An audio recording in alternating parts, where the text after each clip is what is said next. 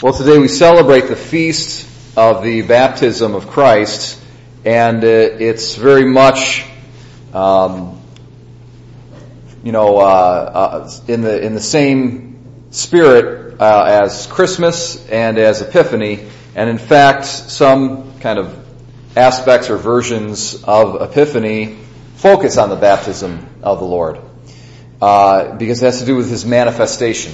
So here's Jesus being manifested to the world. And what's being manifested in Christmas time is God incarnate, which is a huge article of the creed. But also another, fundamental, like really what gives the structure to the creed is the doctrine of the Trinity, which is the most fundamental article, or not article, but aspect of the creed. It gives the entire creed its structure and its logic. So we're seeing the Trinity here being manifest in a public manner for the first time in human history. The Old Testament prophets had an intimation of God as Trinity through their prophetic vision, and probably throughout the course of Christ's hidden life in Nazareth, the Trinity was revealed to very select people here and there, the Blessed Mother being one of them maybe. But as far as the public promulgation of the doctrine of the Trinity, it really didn't begin until right here. Okay, so this is the first public revelation of the Trinity. And we have the Son of God, we have the Holy Spirit coming down upon Him, we have the voice of the Father. So we have the Father, the Son, and the Holy Spirit. And Christ's baptism then becomes a pattern for all Christian baptism, because all Christian baptism should be done in the name of the Father and of the Son and of the Holy Spirit. And I guess maybe what I want to talk about here is the importance of contemplation in the Christian life and how fundamental the contemplative life is to Christianity.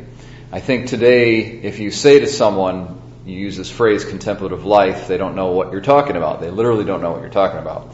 It's because we in the modern world have essentially taken the contemplative life and completely forgotten about it, and we live the active life.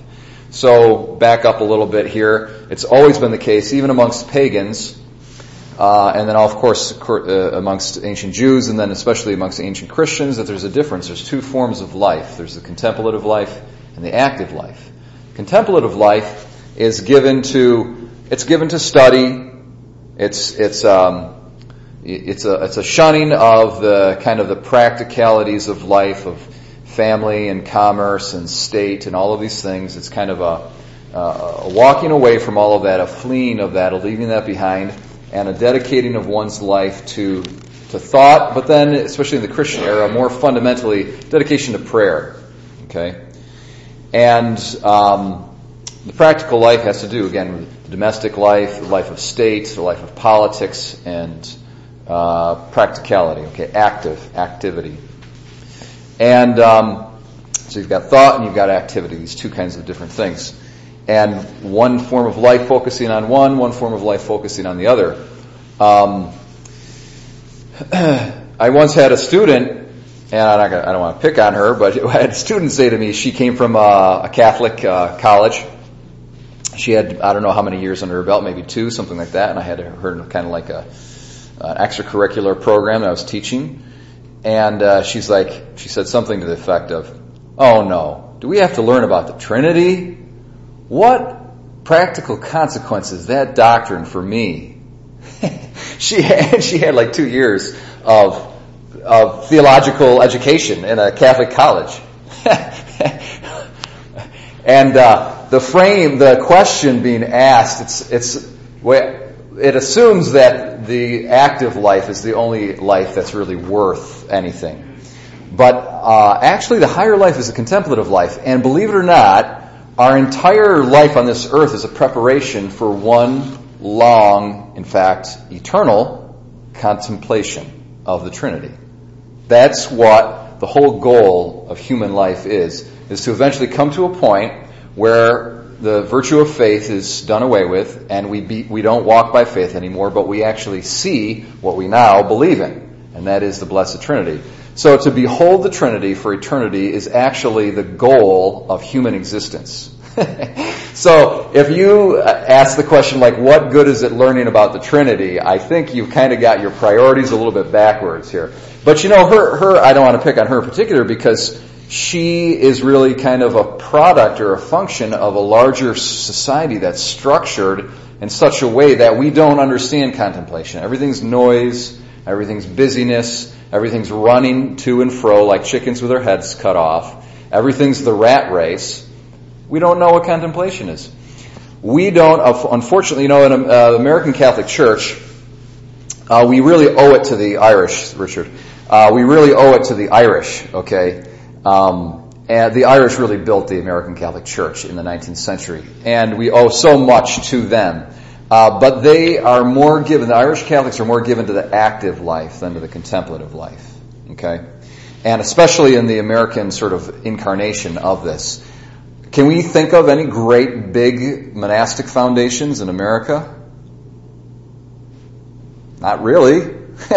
European Catholicism was built on the back of monasticism. The Benedictine order essentially preserved and consolidated and really pushed forwards European Catholicism, European civilization, really, throughout the Middle Ages. So the monastic life for Catholicism historically is its foundation, especially in Europe, Middle East as well. But in America, we don't have that. America is a very Protestant country, and the Protestantism, when King Henry took over, okay, and he basically cut himself off from the Pope in England, what's the first thing he did? He shut down all the monasteries. What good is a monastery? These guys sit around, they don't do anything all day. They don't make money. They don't produce any kind of mechanisms or gizmos or iPads. What the heck are they doing all day? You know what I mean? So that's the mentality of the active life that does not understand the value of the contemplative life. And so whenever there's revolutions or the Protestants take over a Catholic country, the first thing they do is they shut down the monastic orders because they don't understand the contemplative life. But as I say, it's a funny thing because the contemplative life is the more primary mode of human existence. And in fact, it's what human existence is ordered towards. We are all headed towards the contemplation of the Trinity. So it's good to kind of get a little practice in ahead of time, because that's what we're going to be doing for the rest of our existence, Lord willing, we make it to heaven. So maybe as a takeaway home, let's kind of just sort of remember the value of contemplation, of taking time to be quiet, setting some time aside, doing meditation, just spending time with the Lord in prayer, knowing that our baptism really is ordered towards the vision of the Trinity and the joy and the peace and the utter fulfillment that comes from that vision.